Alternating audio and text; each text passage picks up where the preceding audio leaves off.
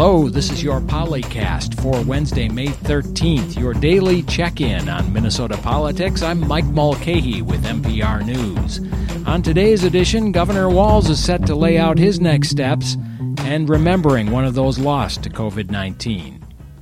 At 6 tonight, Governor Tim Walz will give a speech to announce whether restrictions Minnesota has been living under for several weeks will ease or continue.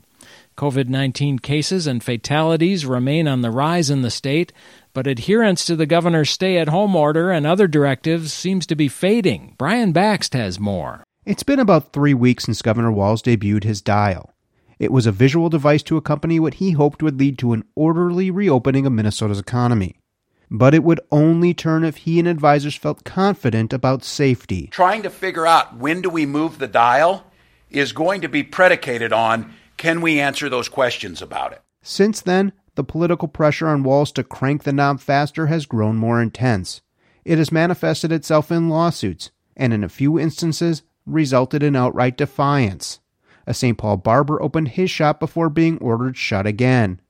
In Stearns County, some bar and restaurant owners are making plans to serve customers on site no matter what Walz does with a dine-in ban in place until Monday.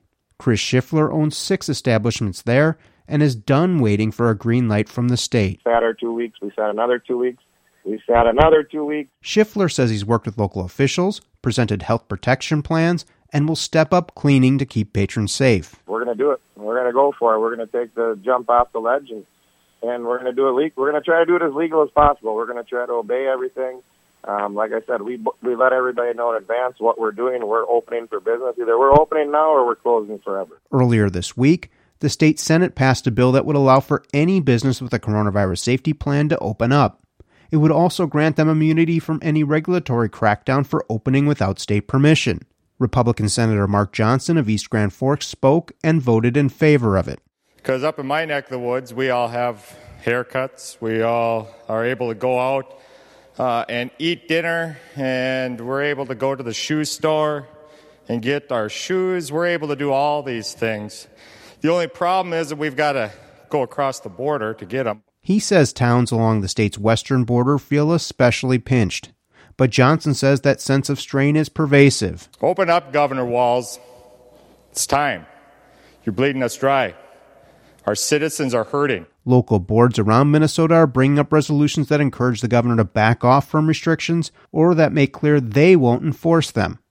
Chanhassen City Council considered a reopening proclamation on Monday.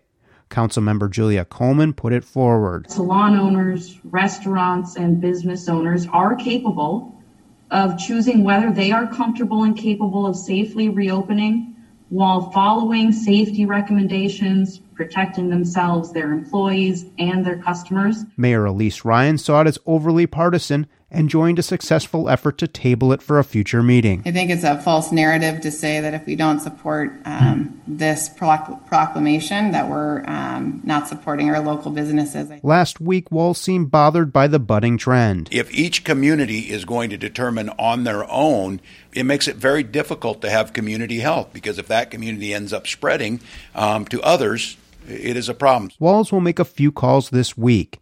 He must decide today if he will extend his peacetime emergency declaration that gives him flexibility to make moves on his own and deploy resources. There's every indication he will do that. It's less clear what will come of the stay-at-home order that's in its 7th week, or the operation limits on restaurants, bars, and other entertainment venues. Both orders lapse first thing Monday. The governor says he understands the frustration of business owners and idled workers who took a financial punch, but is weighing it against the public health risk. This is one of those difficult things that if we do this right, it'll appear like we're wrong because we didn't overrun the healthcare system. And about that Walz dial, he says it could move in either direction. So if it turns too fast toward reopening and the virus picks up steam, Walz says he's prepared to spin it back. Brian Baxt, NPR News. The Minneapolis public school system will operate a lot differently come 2021. Officials approved a plan last night to redraw attendance boundary lines. Reham Fashir reports the vote comes after weeks of discussion and hours of passionate public testimony about the controversial proposal. Hi, my name is Erin Klatfelser. I'm a Pillsbury parent. Hello, my name is Bill Graves. My name is Kira Rankin, and I'm a Minneapolis resident and parent. Hundreds of parents left voicemails that were played at last night's meeting about the comprehensive district design, also known as the CDD. Some parents felt strongly about uprooting their school communities, while others feel that the plan is a drastic change that would achieve equity. School communities across the city already feel divided. That's because certain neighborhoods have typically received more funding and resources than others. The CDD plan has created even more divisiveness. Chris Riemenschneider is a parent of 2 students in the district who asked the district to delay the vote until things calm down from COVID-19. I am absolutely dumbfounded and dismayed and amazed that you guys are continuing with this CDD plan when there's so much turmoil right now. But Mikisha Nation, a parent of 3 African-American students in the district, urged the board to move forward. I know you're going to get pressure given COVID of why are we doing this now? Shouldn't we just wait till things get back to normal? If we're really honest with ourselves as a community, normal wasn't serving the needs of all of our students long before we ever heard of the coronavirus. School officials say the CDD would finally address long-standing achievement gaps based on race and income. It would move about 14% of students to new buildings. The district plans to integrate schools, shift funding from busing to educational programs, and add resources to underserved schools. All of that, they say, would help students receive a better, well-rounded education. Board member Kimberly Caprini has spent hours at past board meetings watching officials implement policies that she says deliberately took resources away from the north side of Minneapolis. Caprini, who's Black, says her own children have lived through disparities that the CDD plan is trying to solve. This is academic justice. It is academic justice for a system that has failed Black and brown children. I cannot, in good conscience, delay this vote. The plan aims to reduce racially identifiable schools. It would centralize magnet programs like dual immersion, arts, and technology, moving them to new locations. Those magnet schools would become neighborhood elementary schools. Magnet and dual immersion schools are popular, and many families of color don't want to have to switch out of those programs that are working for them. The plan would cost $11.5 million in 2021, with ongoing hefty costs in the future. Parents last night said they worry about financial implications of the CDD. Their comments come at a time when the COVID-19 pandemic has put thousands of people out of work, including Minneapolis taxpayers. But 63% of Minneapolis students choose to go elsewhere, and board members say the district must address these enrollment declines. Jenny Arneson says the board's discussions didn't start with boundary changes or grade configurations. They started with educational disparities, and it's why she voted to move forward with the plan. Every family has a unique story about how they came to be at a particular school, and we hear that passion over and over. So I've asked myself many times, why press forward with this difficult conversation that will certainly leave many unhappy? And I go back to the beginning of this process. Minneapolis school officials say this plan is just the beginning of the work to close the achievement gap. They say pieces of the district design could change as implementation moves forward. Reham Fashir, NPR News. More than 600 Minnesotans have died from COVID-19. As the weeks go on, we're learning their names and more about the lives that ended too soon. Today, reporter Kirsty Marone shares the story of Steve Anderson, a small-town lawyer and judge known for his wit and compassion. He recently became Mille Lacs County's first victim of the coronavirus. When Steve Anderson started law school at the University of Minnesota back in the 70s, he ended up sitting in class next to a guy named Barry Anderson, no relation. They got to be friends and worked at the same law firm for 15 years, until Barry Anderson was appointed a Minnesota Supreme Court justice. He says Steve was a thoughtful lawyer who didn't need to be the center of attention. Some of us, myself included, will go on at great length about what we think about a particular issue or how we should handle it. Steve would be the guy that would speak at the end. We'd all look at each other and say, well, that makes sense. We'll do what he says. In the 80s, Steve and his family moved to the central Minnesota town of Princeton. He practiced all kinds of law, estate planning, probate, criminal. Sometimes clients didn't have money for their bill. Steve wasn't particularly fussy about the accounting. One client paid him in ears of corn. In 2006, he was appointed to the bench in Mille Lacs County.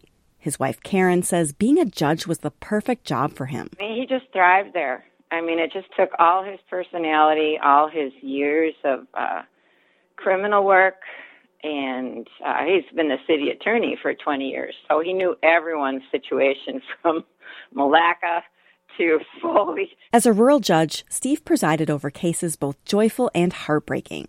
Adoption, divorce, even murder trials. Judges see the bad side of human nature, and those cases disturbed Steve, Karen says, but he believed in the legal process. Karen and Steve have 2 sons, Chris and Mark.